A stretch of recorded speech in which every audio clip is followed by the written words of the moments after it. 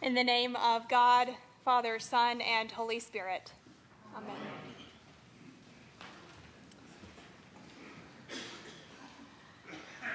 So, at the risk of starting to sound like a broken record, it has been yet another eventful week in our world, in a string of eventful weeks. 2 decisions were handed down in the last few days from our Supreme Court, decisions which have produced quite strong feelings from people harboring a variety of perspectives. And before you start to squirm in fear of what I'm going to say, I assure you I will not be making any comments on how I feel or how I think you should feel about these decisions.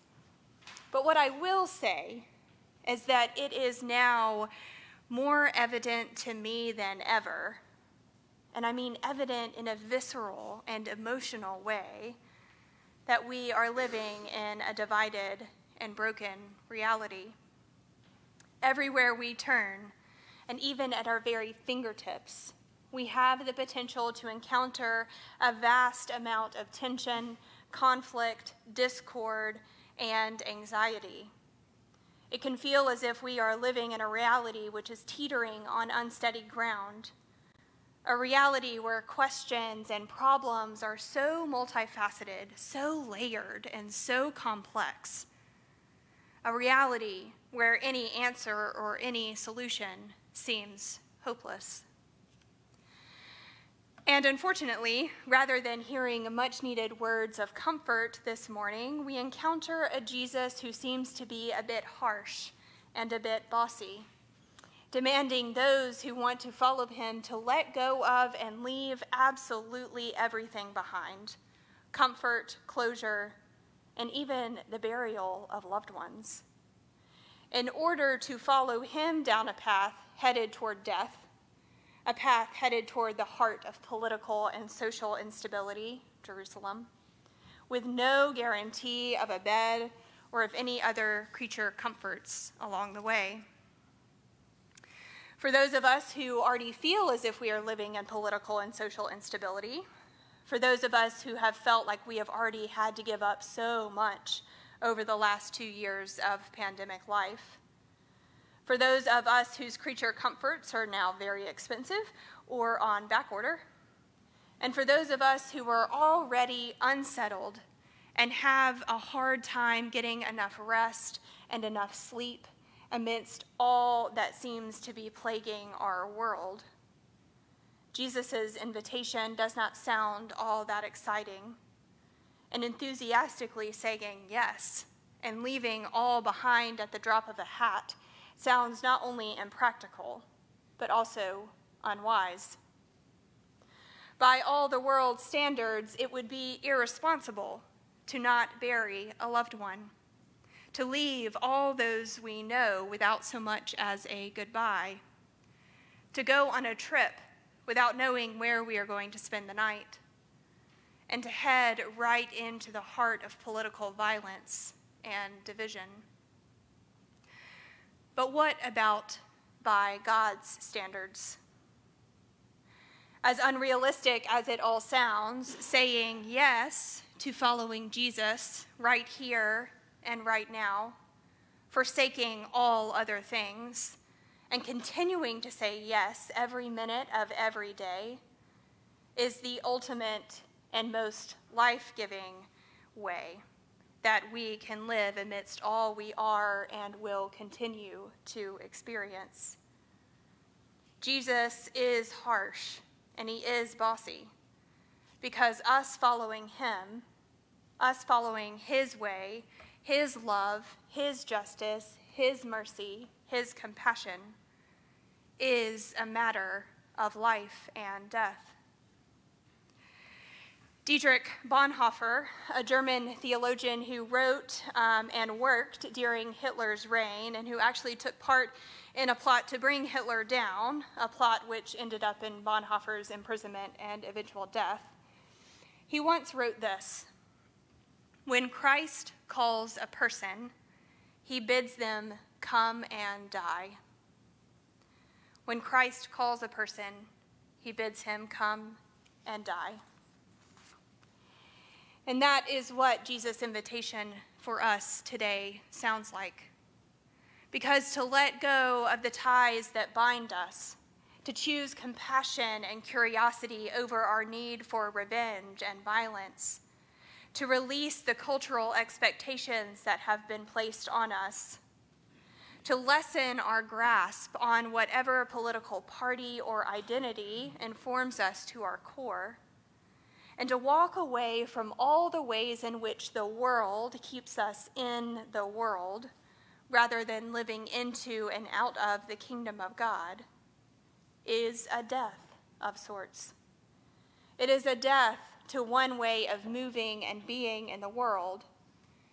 but it is a death which makes new life possible. And we are called to come and to die this kind of death, not tomorrow or next week, not after we get through the summer or our next vacation or when things die down, but today, right here and right now. We are bid to come and die to one way of being in the world so that our lives and our very selves can be made new. It is a hard truth and a hard call to answer, but one which can transform every aspect of our lives and can transform the very way that we experience the world. And before you think I have gone off the deep end and am telling you that you just need to drive out of Decatur right now, hear me out. While I do think that God, Jesus, can call us at times out of physical locations or out of or into new iterations of relationships, and while I do think that God often calls us to lives where we feel uncomfortable as a result of God's ways not necessarily meshing with the ways of the world, I also think that there is a more mundane and ordinary yet extraordinary sense in which Jesus is calling us today,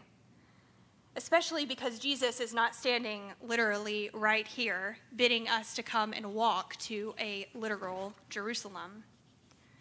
Rather, Jesus is calling us to set our faces towards God, just as surely and as resolutely as he set his face toward Jerusalem. Jesus is calling us to set our faces and our hearts and our souls toward the will of God, toward the love of God, toward the compassion and grace and resurrection of God above and before all else. And he does this because when our faces are set toward God, when the primary lens through which we view the world is the lens through which God views the world, then suddenly things can begin to shift. So while Jesus beckoned those early disciples to drop everything and follow him in a very literal sense, I think Jesus is not so much asking us to walk away from burying a loved one or letting go of a relationship without saying goodbye or going on a journey in which we might not physically have a place to stay. But he is asking us to reorient our hearts and our minds on God and God's love first and foremost, and then go out into the world to do the work that we have been given to do. One commentator writes that the Christian journey does not demand that we reject our responsibilities to family and vocation, but rather encourages us to see those needs in the light of our family and through the lens of our deepening commitment to Christ. So following Jesus to Jerusalem today, right here and right now, means that while we might not necessarily know where the path of love will lead us, or just how challenging that path may be, we know that that path will be full of grace and forgiveness and love, because we are beloved children of God. Following Christ to Jerusalem today means that even while we might be uncertain about or fearful of or concerned for the future of our community or of our world or of our country, we have a deep and lasting hope that all people and all things will be restored. All will be made whole. All things will be reconciled. Following Christ to Jerusalem today means that when we seek to forge and fortify our relationships with friends and loved ones and even our enemies, we strive to seek and serve Christ in all people, loving our neighbors as ourselves. Following Christ to Jerusalem today means that when we realize we are beginning to let ourselves be defined by a certain identity or a political party or by a role or a job or a function or a culture or a nation or a feeling, that we remember that we are first and foremost, before all other things, a beloved child of God, and that reality, that identity, should inform and guide all other realities and identities. And following Christ to Jerusalem today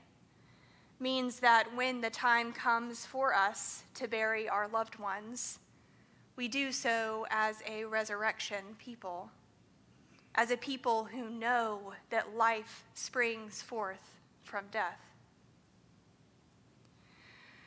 We are living in a time where it feels as if we are teetering on unsteady ground, where nothing quite seems to be constant, and the problems can be just too complex. But Jesus is inviting us to set our faces and our hearts and our minds on God's steadfast and ever-present will of love that can reconcile and heal and mend all things, no matter how bad or how broken or how complex. So, friends, on this day, right here and right now, I bid you to set your face on God, to come to Christ and die to your will and to the ways of the world so that you can live and be made new.